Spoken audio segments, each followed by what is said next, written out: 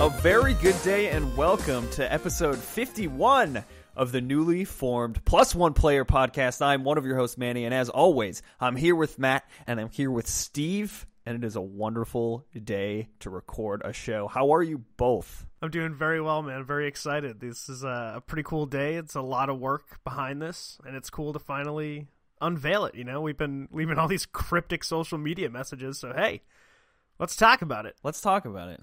Matt, how are you? I just want to talk about how I'm doing. He just asked you how you're doing. I'm good. I'm also excited. It's like we're new, but we're also very old at the same time. We're also the exact same thing. We're 51 years old, guys. Oh it's amazing. my gosh. We've done one episode a year. Yeah, we're 51 in podcast years. It's crazy. That's right. So for those of you who have been following us up to this point, we are no longer Ombre Gaming. So this is the very first episode of the newly formed Plus One Player podcast. And we're going to talk a little bit about what that actually means in the beginning of the show. But yeah, so all the cryptic social media messages, as Steve mentioned, all the weird marketing things we've put out into the world, all of the last 4 or 5 months has been really leading up to this very week. So we're going to get into it, and we're going to talk a little bit about, again, what it actually means for us and what it means for you, our supporters and listeners, because it's very exciting. But before we even get to any of that, you still got to keep the house. So first up on housekeeping, please follow us on social media. We are at Plus the Number One Player on Twitter and at Plus the Number One Player on Instagram.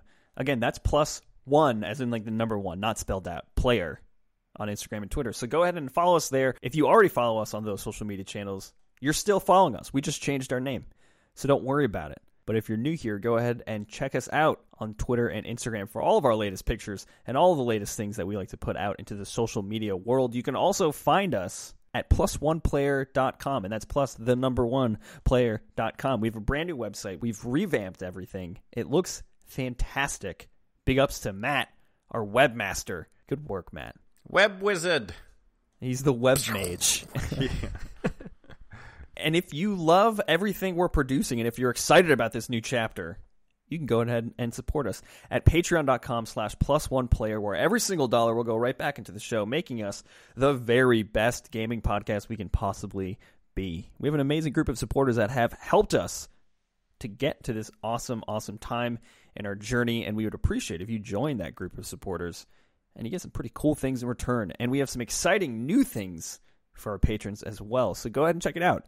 You can also find us everywhere podcasts are listened to: Spotify, Stitcher, iHeartRadio, Apple Podcasts, Google Pods, and all the other ones that you listen to. Player FM, Pocket Cast, all the good ones. And you know what? All the bad ones too. The ones that you listen to were there. So go ahead and check us out.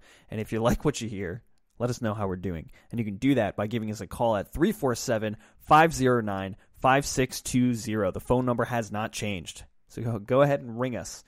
We'll answer with a voicemail machine. There won't actually be a human on the other end. And if you want to be a part of our community, you can join our Discord server. And you can do that by going to the link in our Twitter bio, because we have a great group in our Discord server talking about video games all day and all night. And I bet you want to join them because it's a great time. So go ahead and do that, unless you're racist. And ladies and gentlemen, as always, this episode is brought to you by Nerdiest Brands. Nerdiest Brands is a fantastic website that brings you products from vendors and designers all over the world, no matter the nerdy fandom. So if you want to go grab some rad nerdy gear, head over to nerdiestbrands.com. That's NERDIOUS brands.com, and buy some really cool nerdy gear. And of course, thank you to them for sponsoring the show. Let's get it started. Instead of playing a game, we're just going to have a chill conversation. And we're going to talk about sort of the meaning of all this. So this has been in the works for half a year. We've been talking about rebranding for a really long time. And I think it, like I mentioned in the sort of reveal video, we found ourselves sort of asking for clarity, right? We were like, who is Ombre Gaming? And we did a lot of thinking about what our brand means and what we want our brand to be in the longer term. And we kind of wanted to set ourselves up for future growth. And I think right now the steps that we needed to take in the short term was sort of refining our brand and refining our identity and who we are and why we exist. So yeah, what do you guys think? So I have been talking this whole time, But Matt, to the people who have been listening to us up to 50 episodes, what would you sort of tell them was the inspiration of the changes that we made? Well, we did some thinking around what Ombra, the name, meant, and it doesn't mean much. It just means shadow in Italian. It just sounded cool. It didn't mean anything. It made a good logo, though. Like, I love the logo. It did make a good logo. Although we did get some interesting feedback. Like when we first made that logo before publishing the website, people were like, "It looks like a power symbol, like an on button, or it looks like a Pokeball." There was a few people who didn't know that was part of the logo, and they were like, "Okay, cool. What is MBRA Gaming?" And I'm like, "No, that's an O." Yeah, so we started thinking, well, my gosh, we went through so many sessions of thinking about different names that would capture our essence, our essential oils, our essential musk. oils, our musk, because we wanted to reflect basically that a lot of our community happens on Discord, it happens on Twitter, and the website is a vehicle for that to happen or for people to find us. And our number one above all else is just like creating a welcoming community where people just talk about games and have like good discussions about games. And of course we talk about other stuff too, but what brought us together is gaming. One thing too that makes us a little different is that like people are playing games together all the time with our community as the impetus for joining one another in those games, whether it's Overwatch or Quake Champies, the champs, or Destiny or anything else. Like a lot of people have just used us as a way to start up those groups. So yeah, that's where we started in terms of like name generation. And then after like a few sessions of brainstorming over like weeks, didn't we have something else we were going to go with? And then oh man, we have so many pinned messages names. in I was our team I'm still Discord. pretty partial to Hip to be Square. I think that would have made a cool logo. I'm very positive there's some kind of trademark on that phrase. I'm sure there is because it's a Huey Lewis song. I know. I would pay for the licensing so we could have that as the intro song. You're going to shell out the several $1 million I needed doubt for it that costs licensing? millions. I feel like Huey's a pretty down-to-earth guy. Hey, Huey, let's call him up. Yeah, you pretty much nailed it. I think there's like a larger, like the smaller focus was like, we are a community. Ombra means nothing. It doesn't encapsulate anything. It's not emblematic of anything that we represent, which is like a group of people celebrating video games in all these different ways.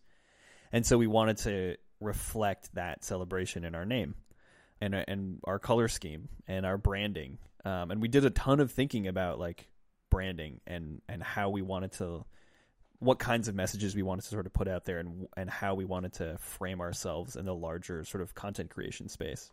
Steve, do you have any thoughts? Is there anything that you wanted to touch on as well? I'm just very excited that this is all kind of happening and finally taking shape because it has been a lot of work behind the scenes, but I think it gives us a big opportunity now to, when we introduce ourselves and we say, oh, we're with Ombra Gaming, they're like, how do you spell that? So Yeah. Now I feel like this is going to Ombra? be a nice, easy way for people to get what we are just by hearing the name, which I think is something we kind of needed. Because like we've talked about multiple times, we're trying to do this in a very polluted space. I don't say polluted in a negative way. I say polluted It's like in the saturated. Saturated, there you go. It's a better Yeah. word for it. Thank you. So we were trying to break into like an oversaturated market, and we didn't do ourselves any favors by kind of making us this very ambiguous name. And it kind of came about because this all started very quickly. We're like, hey, we want to do this thing, and it's like, all right, let's make a website, let's do a podcast. And then the name just kind of happened because, like we said, it sounded cool, made a really fun logo. Like, I still love the logo. The logo was great.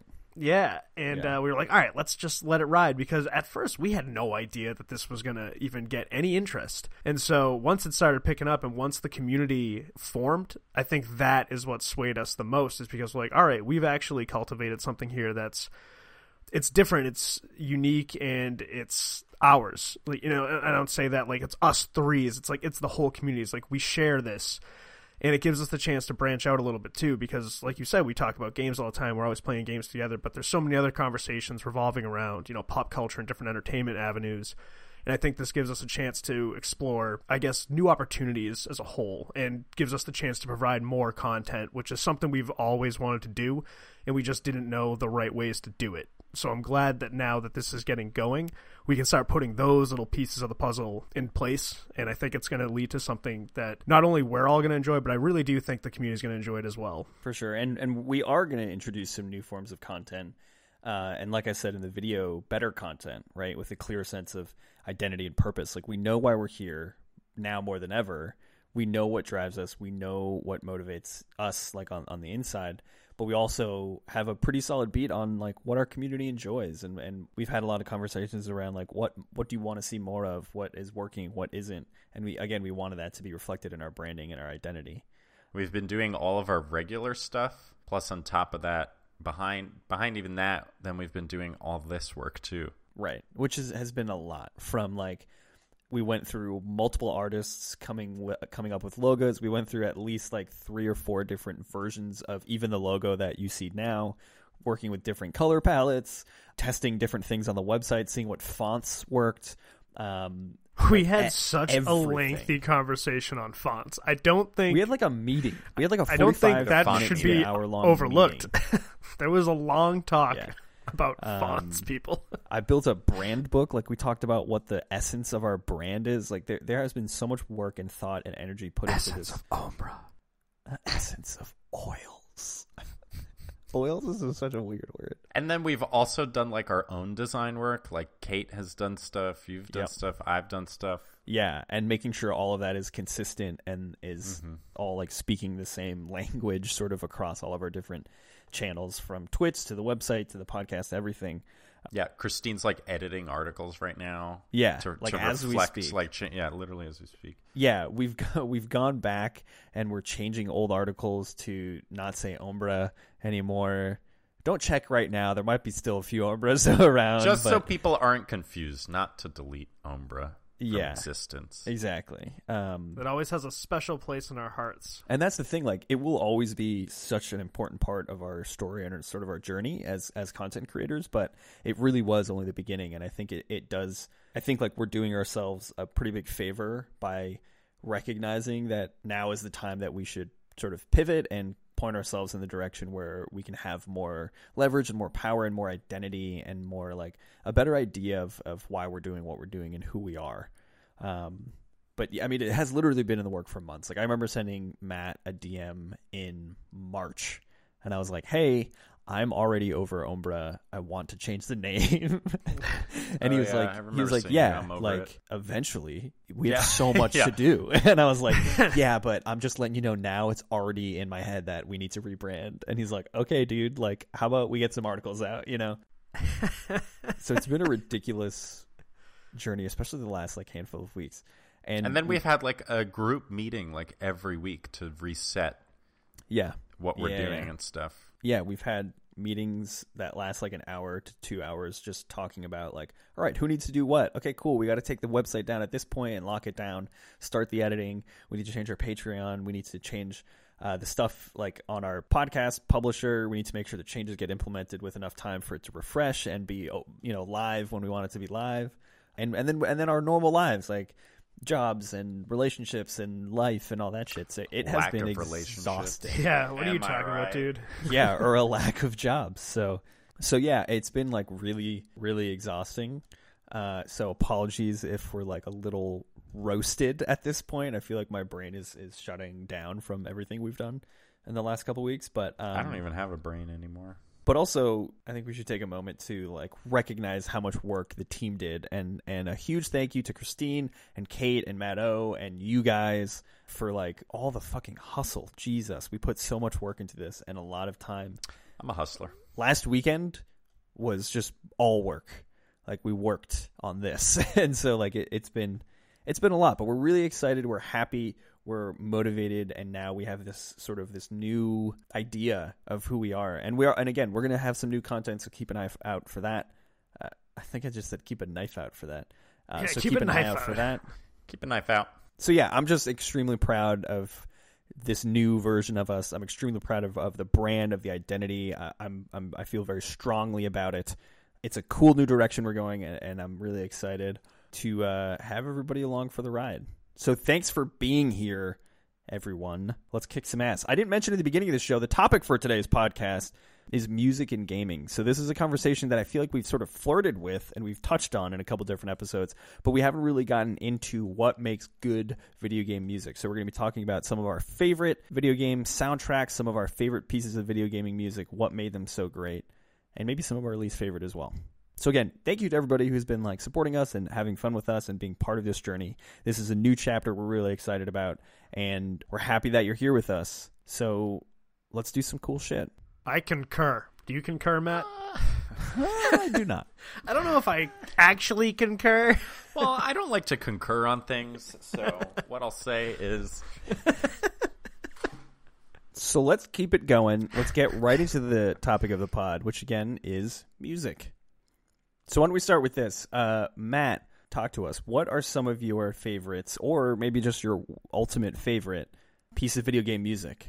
I think we should close it out with our favorites. You think we should close it with our favorites? Okay. Let's work up to the favorite, you know? Okay. Let's climb the ladder. Well, then let's start with this. Baseline question. What makes good video game music for you, Matt? Well, as you may remember from the very first article I ever wrote for Ombre Gaming, the artist formerly known as Ombre Gaming, plus one player. Well, it depends on the type of game, but I think a great soundtrack can either make or break a game. And what's really cool is that you have a lot of famous composers going into like video game music, which I like very much. But I think it has to be atmospheric, so it has to add to the emotion that the game wants to draw out of the player.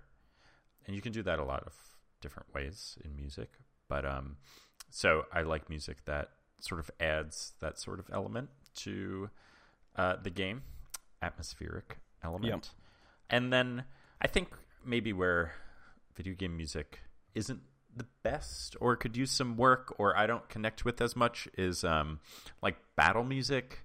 I feel like a lot of the times a lot of battle music is very generic, even though there's like different themes, big orchestral pieces, or like when you're like fighting someone or something. Like a lot of it can sound the same. So those are normally not my favorite pieces of music in video games, but I love main themes. Like when you load up the game, the first like music that pops out and you can just like sit there. If you ever played Halo, you know, you can just let that fucking menu screen run for as long as you want and have that choir sing at you. There's so many YouTube videos of like these like it's like Halo opening dudes. Like 12 hours. Oh no, I was gonna say there's like these like videos of like random dudes standing in echoey places and doing like the and it's so funny because like they're like, oh fuck, this is profound, but like objectively they're just standing in a stairwell staring at each other singing, which is pretty funny. But yeah, Halo is actually really good. Yeah, I guess atmospheric is sort of my number one. Like, what does it add to the game experience?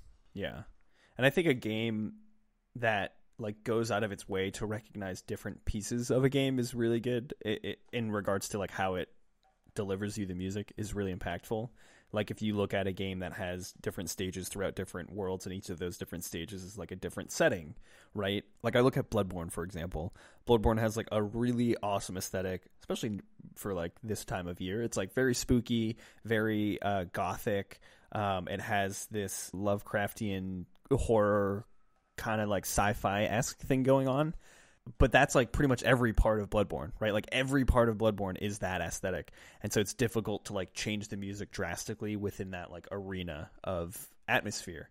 But then if you look at a game like Dark Souls 3, which, you know, made by the same folks, I'm sure I don't know if they had the same people making the music, the same orchestra, but lots of different worlds, lots of different settings, and the music reflects those settings really accurately.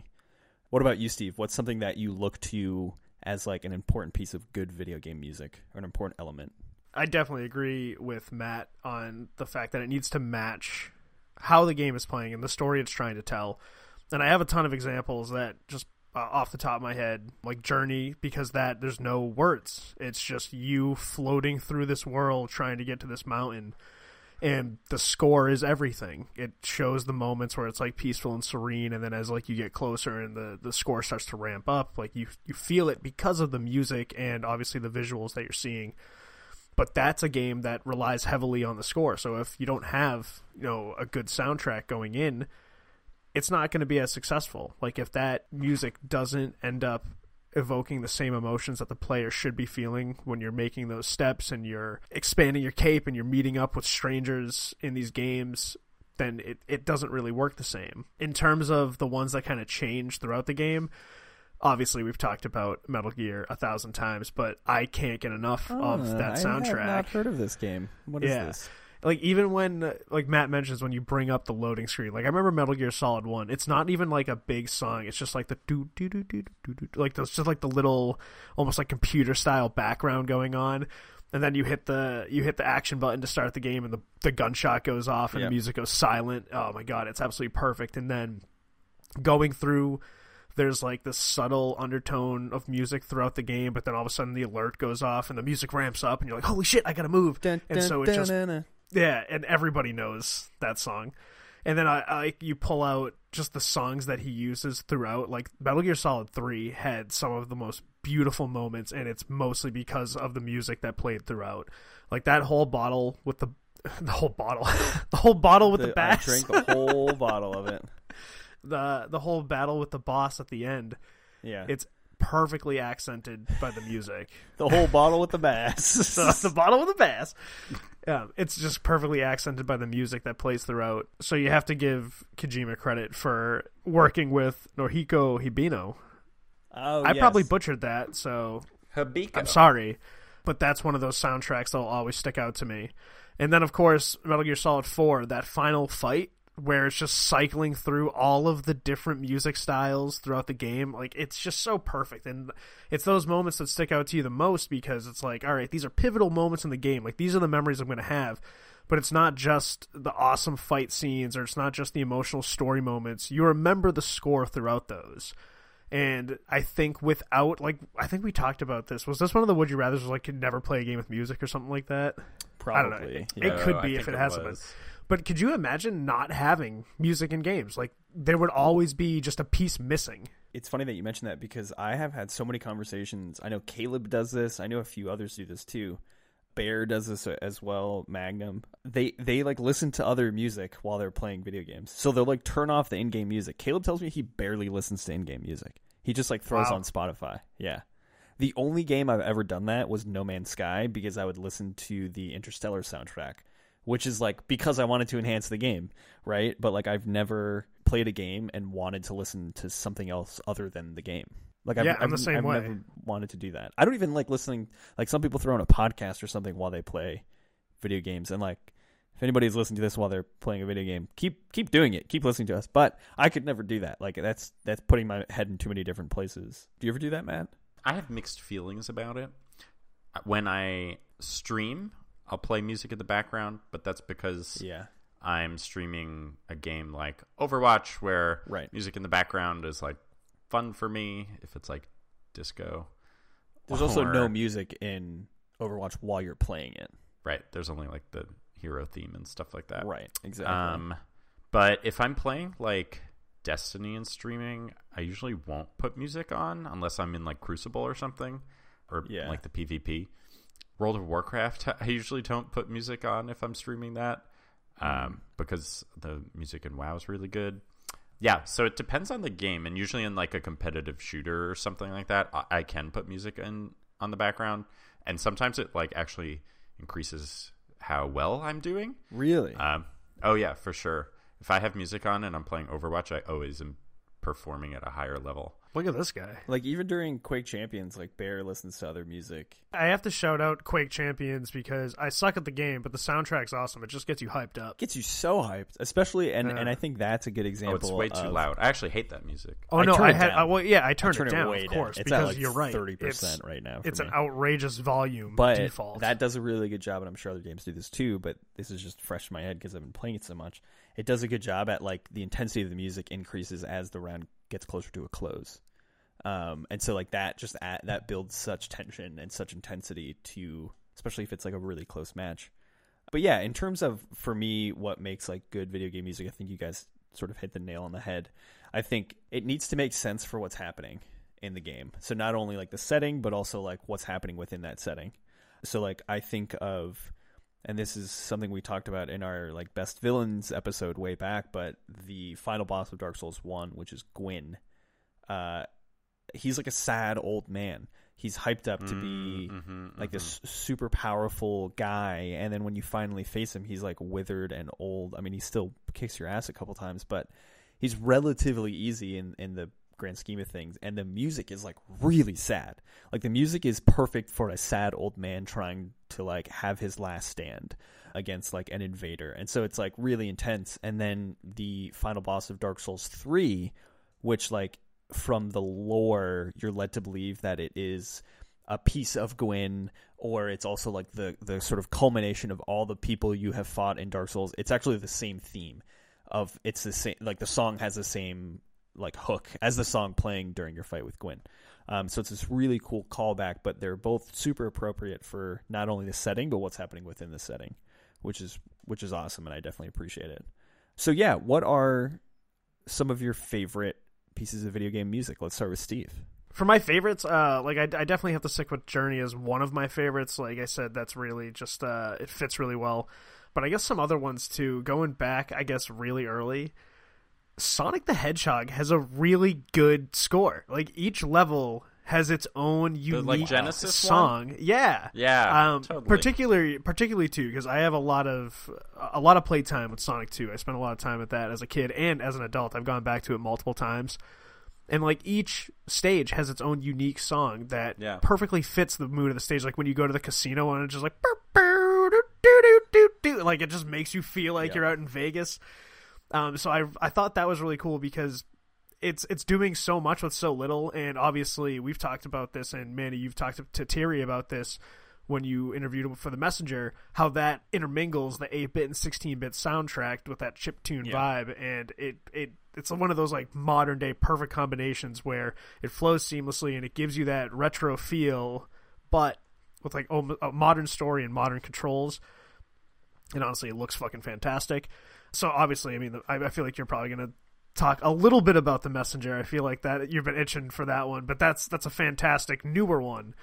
In terms of some of the ones that kind of stick out to me the most, like I think Uncharted has a lot of fun moments where it has like that booming score when you're kind of having those big action scenes. And I think that adds some weight to it because those are always very cinematic experiences for me. And I remember I was playing Uncharted 3 my senior year of college, and Ben was watching me play it, and he's like, wow, this is really exciting. And then I remember I went like a couple weeks later, I started playing Skyrim. He's like, you remember when you were playing Uncharted and like that was like super exciting to watch? He goes, this is not that. I was like, yeah, well, but that's the thing is Uncharted environment. And Uncharted evokes those emotions, and I think the music that they use really adds to it because it really makes it feel like you're playing a movie, which is a lot of fun. Right. For my all-time favorite, I want to give you guys a chance to guess what you think it might be. I'll give you a total of 6 guesses, so you can do 3 each, or you can just combine. But I want to see if you can maybe figure this out. Your favorite one? My favorite one of all time. Don't think like too deep on this because I feel like if I tell you, you're going to be like, that one. Okay. But at the same time, you might be able to figure it out if you know a little bit about my gaming history. Horizon Zero Dawn. No, it's a good one though. It's a good one. I thought I had that in the fucking bag. All right, how about this? Think soundtrack more than score. That makes me think of like Backyard Baseball or some shit. Tony Hawk's Pro Skater. Oh man, that's such a good one. With great Superman, soundtrack. Goldfinger. That game made me buy the Hang Ups album by Goldfinger, which is a great album, by the way. There you go. People should go check it out. A lot of good songs. Did I win? That's not it. GTA. It's one of those. Oh no, Vice City. Vice City. Yeah. Dude, Vice City is so awesome. Yeah, because like that was it was like a real soundtrack, and it made you feel like you were driving around in 80s Miami. It was so much fun. And I just remember putting on V-Rock all the time, and that lame-ass Laszlo as the DJ. He was such a nerd. Yeah. But the music was awesome. And it had, because I think they had Love Fist was like the made-up band in the game. Yeah. And there was like that series of missions. There was this series of missions where you had to like help them do shit, and I was like, why am I driving these fuckers around? There was one where like you had to drive the limo at it was a speed situation. It was Keanu Reeves. Dude, you it had was to drive such a pain in the You had to ass. drive it at a certain speed, and if you slowed down, it would just blow up. It was just blow up, killing you and the band. Yeah, and so like the whole time you're driving around, their music is playing, but also they're defusing the bomb, and they're like, "You need to go faster," and you're like whipping around corners trying to like keep going, but like, Oh my God, you it's won't know what ridiculous. this means, but you sound exactly like Magni Bronzebeard, who's a Okay. character from WoW. When you do that accent, it sounds exactly like you could have just been like, "You don't know what this means," but you sound like flim flam shim flam sham. Yeah, Been Vice like, "Who's City, that?" best soundtrack. Yeah, Vice City is a really good soundtrack. Matt, what's one of your favorite pieces of video game music and why? So I have to give you a couple, and then you're going to guess my favorite. Okay. And then when Right? we Is that guess how it, you're going to Steve be did like, it? none of them. I feel okay about all of them. Okay. Music that I think is very good in these video games. World of Warcraft. Probably my first experience with very intense, well-crafted music in a video game. Well, From the- crafted. From the launch screen, the homepage, and that main theme with like booming drums, and like you're just like, fuck, I'm about to go to war on this planet. And then every expansion they've like iterated on that theme, which is kind of cool, and Yeah. they change it for the theme of each expansion, which I like. And then a lot of the environmental music in that game is very good as well. Adds a lot of atmosphere to the zones that you're in.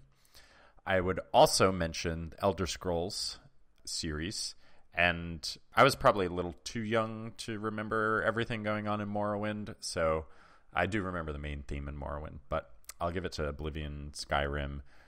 That teaser trailer with the choir singing that version of the main theme for Skyrim, where it's just panning over these like stone panels depicting like dragons burning people and stuff. Yeah. That Yeah. was just unbelievable. It was just so good. And then, that becomes the main theme of Skyrim. Also good atmospheric music, especially in like taverns and like towns and stuff. They have like really great town music in Skyrim. I'd also give a little mention to the Elder Scrolls Online, which, not as many people play, but also has really, really good music. Very location-centric. So definitely took like that inspiration from Skyrim and their other games. So yeah, those are, I feel like people could probably just peg those on me without For even sure. having listened to For that. sure. But okay, yeah, my favorite music in a series. Go. Yes. In a series? Or a game. I mean, I feel like it just has. Is it any of the ones you just mentioned? No. Is it Mass Effect? No. However, that's one I didn't mention that I'll talk about. There we go. Mass Effect does futuristic music so well. And like games can fuck up what music of the future sounds like. Mass Effect fucking just nails it on the head. They have like some cool boops and beeps and stuff in there, but it's not overdone. It's not like all techno weird shit. It's just like the right amount to make it seem like these epic pieces of music are like set in the future. It's very well done. Boops and bleeps and all sorts of sheeps. Jeez, I don't know. This is tough. We talked about it before. You mentioned it on in this episode. We sang a little piece of Oh, it. Halo. Oh, okay. I think I didn't think you were going to be that transparent. Yeah, neither did I. I thought you'd have some mystery to you. no mystery. I think Martin O'Donnell and Michael Salvatore, who are the co-composers, I'm pretty sure they're the They sound like composers. the leader of the Irish mob and the leader of the Italian mob joining forces. It's basically two guys Batman is trying to get out of Gotham. Like, all right. They are like, I think, responsible for, and Bungie obviously, for like the rise of like heavily produced music in video games, and they're so good. I mean, they've both done music they did all the Halo music, they did the Destiny music. They've gone on to do like other things by themselves. Yeah. But soundtrack to Halo is just One of them was in so Third Eye Blind for a bit. Crazy. They're just so... I wish you would step back from that ledge, my friend. They're just so good and created such good music that they deserve like a lot of credit for like large games that are produced by AAA studios that then have invested money in their soundtracks. Yeah. I think they're very responsible for that. And they did just a fantastic job. I mean, you have the main theme of Halo, and then you have that one like dun dun dun dun dun dun dun dun. Like when that music plays and you are fucking driving a warthog through an exploding region and you're like trying to get the fuck out of there. Right. I don't think I've had like a blood pumping experience like that in a video game caught in a single player campaign. Yeah. Like Right. just because of the atmosphere and the music behind it. Like the music causes you to like be like, holy shit, I got to get out of this place. Right. Yeah. It's pretty awesome. Yeah, it's just incredible. Fun fact from Wikipedia, Halo 2, best-selling video game soundtrack of all time. That's almost not surprising, but that's awesome. Yeah. So for me, I don't want to say it's my absolute favorite, but it's definitely amongst my favorites just because I recently played it. The Doom 2016 soundtrack is so fucking good.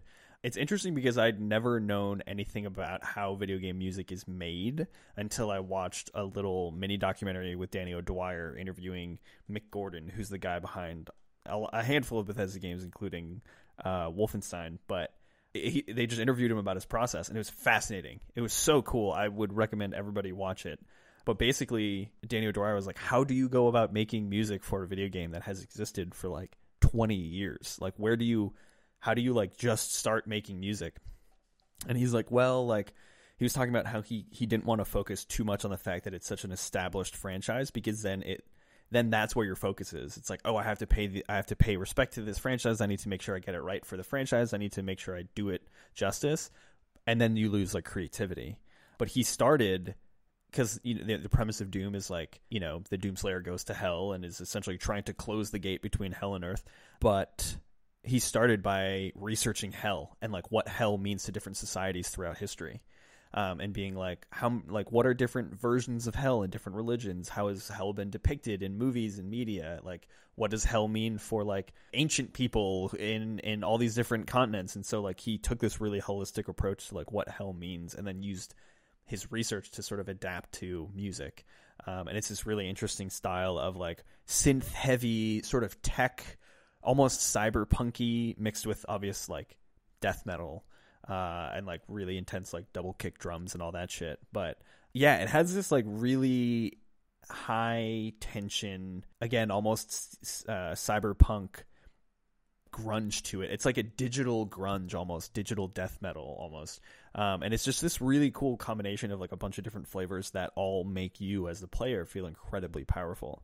And it does just like a tremendous job at evoking the right emotions. And again, going back to the concept of not only is that music great for the setting, but it also fits exactly what's happening. Like sometimes the Doomslayer is just running around hell shooting demons, right, with like horns and stuff. And so that's like more of a traditional hell setting. And then in the next level, he goes into this UAC sort of substation, and he's fighting this giant mechanical spider with a brain on it, right? So like totally different kind of enemy and totally different kind of setting.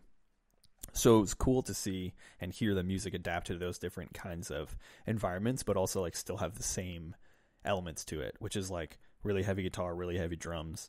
So I think that game just did a wonderful job with the soundtrack, and I still listen to it. Like I beat it twice, and I listen to it regularly because it's just really good. And then of course, yeah, like The Messenger was tremendous, just because like it came from a different time and it came from somebody who really knows music really well. Yeah, I think that game just does a really good job at bringing the character and the players through so many wildly different stages. Like there's like an ice level, there's a water level, there's a lava level, there's an underground level. So like, and the music perfectly flows amongst all of those different stages really, really well. Yeah, I feel like chiptune soundtracks are always some of the best. Right? I don't know why. Like, yeah. I don't know if it's nostalgia or if it's just because they're just that fucking good. Yeah. Like, when you hear, like, for me, it's a lot of, like, Sonic. Like, when you hear that, you just want to run around. Like, I wish I could go collecting rings and shit, you know? But I can't. Yeah. Can't get rings. Can't run fast enough. No Gotta rings. go fast. So that was our conversation around video game music. If you have any favorites, let us know. Give us a call. 347-509-5620. We would love to hear from you, or you can tweet at us at +1player on Twitter. So let's keep the show going. It's time for the part of the show where we update you on the gaming news that broke since last we spoke. Ladies and gentlemen, this is Patch Notes. For Patch Notes 10.18.18. Steve, why don't you go first? I have from Kotaku, Jason Schreier, The Oracle. Red Dead Redemption 2 developers speak out after Rockstar lifts social media ban. Last night, Red Dead Redemption developer Rockstar Games lifted its social media policies, telling employees they were no longer banned from speaking about their workplace experiences on Twitter and Facebook. The move has led to a number of current staff sharing mostly positive stories from their time at the massive game company. First off, this was one of the most rewarding and least stressful projects I've worked on, said Keith Thorburn, who works in the music department at Rockstar North in Edinburgh, Scotland. I know what Epic Crunch feels like, but this was managed in such a way that I felt happy and healthy. The social media lift comes in the wake of an industry conversation surrounding excessive overtime, or crunch, that followed Rockstar co-founder Dan Houser's comment to New York Magazine saying we were working 100-hour work weeks in 2018. On Monday, Rockstar sent further comments to Kotaku attributed to Houser, saying that he was referring to himself and his writing team for a 3-week period and that we don't ask or expect anyone to work anything like this. The comments have triggered a firestorm of controversy over the past few days as former Rockstar employees spoke up on Twitter about their own crunch experiences at the company, with ex-Rockstar PR man Job. His name is Job. Job. Job. Is it Job?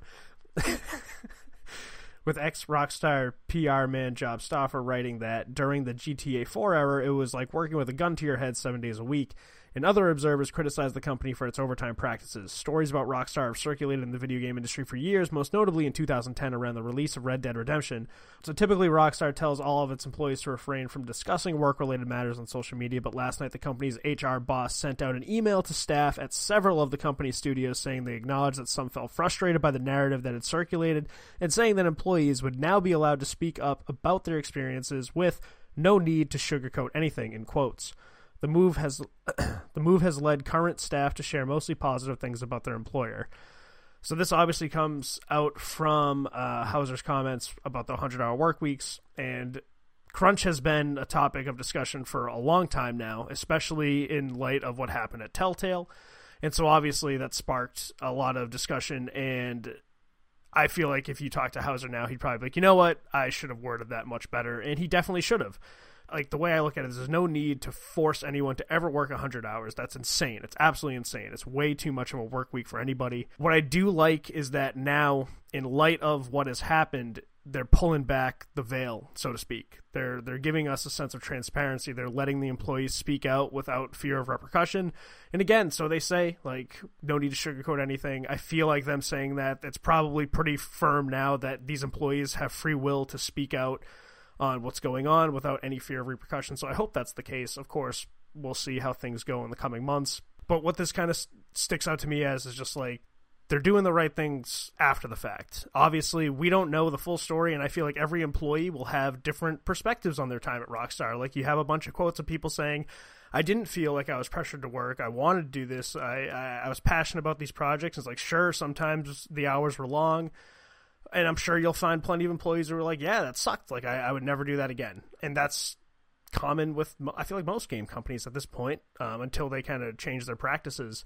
I just like the fact that they're giving us the effort to be like, hey, let's be transparent about this. Let's let people actually talk about what their experiences like are at Rockstar, because I'm sure they don't want these stories coming up from like 2010, because now they can be like, look, that was 8 years ago. We're entirely different now. We learned our lessons from mistakes in the past. And I think this is one of those like steps as a way to show, like, look, we're not who we were in 2010. We're not the same guys in 2008 when we're working on GTA 4. So hear what our employees have to say now and make your judgments from there. So it's a good step. It was definitely not the best comments to just be like, yeah, we're all working 100-hour work weeks, because that's going to be taken a myriad of ways. So I'm glad that they've kind of given us a little bit of a behind-the-scenes look, so to speak. I think regardless of what the actual situation is, like, no one, especially the head of a studio, should be making comments like in a bragging way, or should be saying, even not in a bragging way, like, it should never be applauded. Like, it's not a good thing, no matter if they all agreed with it or not. Like, 100 hours 100-hour work week is insane. Like that's like unhealthy for the other parts of your life as somebody who's working anywhere. So like regardless of like how he thought that would have been taken, like he should have just kind of known better than to make that kind of comment, especially given like the things that have happened at Telltale and the stories that have come out of that and their history and stuff. So yeah, I think it's just like a weird comment to be like, hey, huge studio, massive game, has eyeballs on it all the time and is always going to be in the news, and then like casually slip this conversation into an interview. I think it's a little bit silly, but yeah, I don't know. It's interesting. There's a lot of conversations around unionizing game developers, and like using that as a catalyst for change. I'm interested to see how that might change things. I'm not sure if it will, but interesting conversation nonetheless. Yeah, I feel like that's a topic that we should probably speak on at some point on the podcast as like an actual topic. Because I think there's a lot of factors. I think it's not only the developers and obviously the stockholders of companies and things like that, but I think there's a lot of pressure that we as gamers put on these developers. So they feel the need to, work outrageous hours to try to get these products to a certain standard and then get them out at a certain time. So there's a lot of moving parts to it, and I think there is a lot of room for change. Cool. Well, Matt, what do you have for the news times? I have news from... This is... Oh my god! I didn't look at the author until right now. It's one of your favorites, Steven. Is it Shabana? From GameSpot. No, Eddie Makuch. Makuch! Also, it's not Makic. It's Makic. Makic. Oh. Did you hear him in an interview or something? No, they on KFGD they read a lot of his articles. Oh, but they Makic. pronounce names wrong all the time. It's a dime a dozen with those guys. So you know what? It could be Makuch then. Let's stick with Makuch. It could be. We don't know. Anyway, we should actually invite him on the podcast. Like, look, man. my God, mostly that'd be we so just want funny. you on because we don't know how to say your name. Video game topic is video game journalists' names. Let's start with Edward. I feel like if we propositioned it like that, we're like, look, man, we've been reading your articles as part of our news segment on our podcast, and we just can't figure out name. I think it'd be awesome if you came on and we could have a little fun with it. He'd either be really down with it or be like, go fuck yourself. Right. Well, so he wrote an article called "Why Fallout 76 Won't Release on Steam," and quote, "One of 2018's biggest games, Fallout 76, won't be available on the world's largest PC platform, Steam. Instead, Bethesda is releasing the game on PC exclusively through its own Bethesda Net launcher. This move makes business sense, as Bethesda won't have to pay Steam operator Valve its cut of sales. But the announcement shocked some fans, as previous Fallout games like Fallout 4 and Fallout 3 launched on Steam." And then Pete Hines said that the company, so Bethesda, wants to have a direct relationship with Fallout 76 due to the game's always-online multiplayer focus. Find this interesting because it also aligns with the global beta release of the Discord store, which is Discord's game store that is in direct competition now with Steam's, even though it's in beta, and it functions basically the same way Steam does. It looks slightly different. It's a little more user friendly. There's no reviews right now, but I imagine they'd implement that at some point. And there is both like a subscription aspect to it, or that gives you like access to all these certain games, or you can just buy per game. But I think it's just a trend of a large developer saying, we have our own launcher, you can buy our game through that, play it. It's not like they need to launch on Steam. They don't. People that want to play Fallout 76 are going to download their launcher, Right. Steam does give access to a lot of people very quickly that already have Steam. But it's not like a technology that they have trademark over, or that's like impossible to build. Right. I imagine it's actually quite easy to build a platform like that, which is why someone like Discord has done it, and why other large studios like Epic have their own games launchers, because they don't need Steam. Right. And I'm all for it. I'm so fed up with Valve. I'm so fed up with Steam. I think Steam's a terrible service. You can check out my article on it on our website. At +1, the number, I don't know. Player.com/read. Yeah. So yeah, I think that is totally fine for Bethesda to make that call. For sure. I'm excited to play Fallout 76 via the Bethesda Net game launcher and not via Steam. Does that mean you're going to get Fallout 76? Yeah, probably. Interesting. But I'm going to wait for Toot's review. Yeah. The official Richard review. Nice. My piece of news is coming from Polygon, and it is about Pokemon Let's Go, which I'd like to remind all of our listeners comes out in less than a month. Get hyped about it. This is coming from Allegra Frank, and the headline of this article is Pokemon Let's Go pits you against master trainers in the post-game. As director Junichi Masuda teased us for weeks, Pokemon Let's Go will introduce a unique challenge during its post-games. Scattered throughout the world of Kanto are expert trainers, each one the master of a specific Pokemon. Your task? Challenge them all 151 of them. They're called Master Trainers, and they'll only battle you once you've bested the Elite Four and take down the Pokemon League. With your champion belt in hand, you can go through the Kanto region once again to find these characters. They're designated by a thought bubble above their heads, showcasing their favorite Pokemon. The favorite Pokemon also happens to be the only one on their team, as well as the only one they're willing to square off against. So if you want to take on the Charmander Master, you better have a Charmander of your own on hand. So basically, the way it works is you go through the Kanto region and you find all these different master trainers, and you only have one Pokemon that you can fight against them with, and it is the same Pokemon that they were fighting against you with. There's also no items. You can't use any items, no revives, no health potions, nothing. It's just a one-on-one battle, and that's it. That's an intense-ass post-game. For a Pokemon game, that's, like, really intense. Well, it's about time, because, like, when you finish Pokemon Yellow, there's, like, nothing to do. Like, you just walk around. So, no, I'm looking forward to this just because I feel like it's going to be easy to have most of these Pokemon, because if it's going to be a remake of Yellow, don't they, like, you can get all of them. Like, you get Squirtle, you get Charmander, you get all of them at some point, so. Yeah, the difficult thing, I think, will be finding all of them. And, like, training them up to a point where you feel comfortable going into a one-on-one battle against a master trainer. You know what I mean? We'll see how much staying power Pokemon Let's Go has. You'll also need to, like, stockpile unevolved versions of Pokemon. You know what I mean? Like, if you're gonna continually train your Charmander, you can't evolve him. You got to make him a super strong Charmander. But then you also need to have a Charmeleon and a Charizard. Yeah, no. Quite the quandary. It's gonna be tough. It is gonna be quite the quandary. There's gonna be like a lot of trading of Pokemon. Can you trade online? Can we trade with friends online? Yeah. How else can you trade? There's no... Oh, no, that's going to make people like do more Pokemon Go shit, because then you're like, oh, I can just go get Pokemon Go and get Pokemon and then move them into this game. That's fine. Yeah, it eats my battery, though. Oh, God, it eats the battery. Yeah. It's so bad. Well, then play more Pokemon Let's Go. I'm going to walk into traffic trying to catch like a fucking Squirtle. Well, I also got the Pokeball Plus, which I'm fucking so excited for. I'm looking forward to it. It's gonna be. I actually still need to finish Messenger. I hate myself that I haven't finished that yet, but I'm really looking forward to Pokemon, because that's gonna be fun to play on the handheld. It's gonna be a lot of nostalgia there, especially with the music is like updated music from the original and the world. Oh, I'm so excited. It's gonna be fun. It's gonna be awesome. Well, folks, that was Patch Notes, where we update you on the gaming news that broke since last we spoke.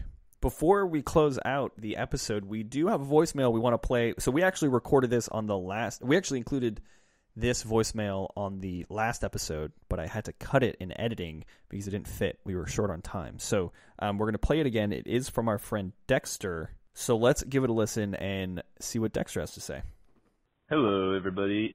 I just wanted to say happy anniversary, guys. And I wanted to bring up a topic. When is video gaming a disorder or, an addiction? I just wanted you guys' thoughts on this. I think I could pretty much say I'm addicted at this point. Not sure if you guys agree or disagree. I would like your full disclosure on that. Anyways, this is Dexter. And it's been great listening to the podcast every day at work. And just got to say, love you guys. Happy birthday, anniversary, all that stuff. Have a great day. Thank you so much for the well wishes, man. Thanks for the love, dude. We love you too. Thanks for being part of our community. So yeah, really interesting question, and I think it's always going to be in the conversation about video games, but I think the conclusion that we came to last time was that when video gaming starts to get in the way of the other parts of your life, whether it's work or your relationships or your rent or anything you have going on, any of the things you need to take care of, then that's when it becomes a problem. That's when it becomes an addiction or a disorder. I will say we're not fucking qualified to like really give an answer to this. We're just telling you what we think. So if there's anybody that is qualified, which I'm sure there's probably a couple of folks that listen to this podcast that probably are qualified, give us a call and leave us a voicemail, 347-509-5620. What do you guys think? Matt, what about you? Well, if you think you have an addiction that is unhealthy, then you should consult your primary care physician, who then can recommend you a therapist to talk to. That would be my first piece of advice. My second is that I actually went cold turkey on WoW in high school because I was playing it so much. Damn. One summer, I was just like, I have to stop playing this game. What was the trigger for that? Like what? I was playing it every single day in the summer, which is like, yeah, summer on Long Island is beautiful. I should be outside hanging out with Matt O'Neill. So were you like saying, no, I can't hang out, or no, I don't want to hang out with friends and going home? I wasn't saying like, WoW? Yeah, it wasn't like that. It was just like, I'd wake up, first thing I would do is like start playing WoW. Yeah. And then like, instead of like initiating things or something like that, I would just like keep playing WoW. And so one day, yeah, I was just like, Damn. not going to play this anymore. Yeah. And I didn't. Good for you for like years. being a high schooler who had the self-control to go cold turkey. Yeah, I on don't know if anything. I have that same sense of control now. No, I do. I don't play video games nearly as much as I used to, just because I don't have the time. But if I had the time, I sure fucking would, though. No, I think because there were like moments when I lived in Austin and I was alone, and I noticed I'm playing too many video games. Yeah. Alone meaning that I moved there alone, right, to a new city. I was alone because I didn't talk to anybody. No, which like can happen when you like move somewhere for the first For time sure. and you don't know anyone. Like there's ways to meet people, but you have to go out and do it. You can't Sucks. sit on the computer. Way better. So Don't go outside. yeah, I think you just have to be very aware of how much time you're spending Yeah. on it, you know, Yeah. which is hard to do. It is hard to do, and it's hard to notice because next thing you know, you get headaches all the time, or you don't sleep well, or like your health, especially when it affects your health. Like if it's affecting the way you sleep or the way you eat or your exercise, or if it isn't negatively impacting you and your health and well-being, then should be a red flag for sure. The golden mean, Aristotle. Okay. Yeah. Everything in balance. You got to do Let's end everything it in on that. balance. Everything in moderation, even moderation. That's the golden meme.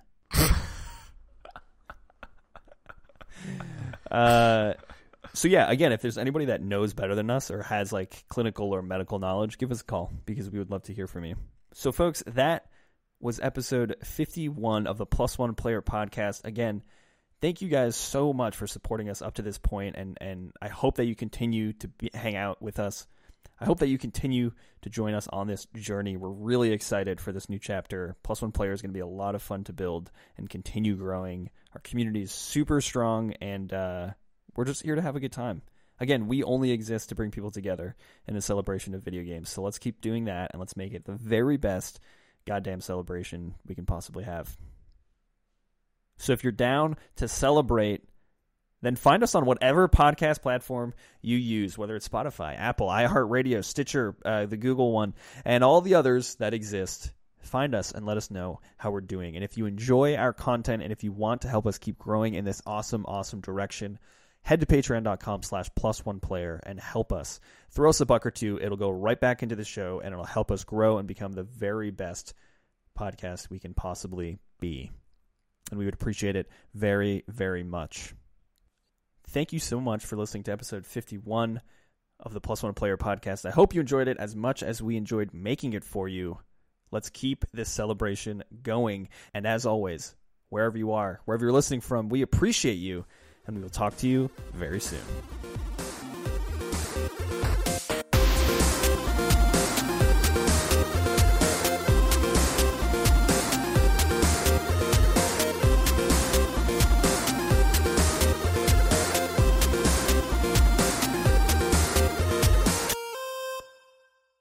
I don't even have a brain anymore.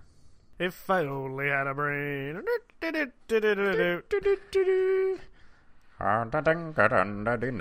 are the words. That's it.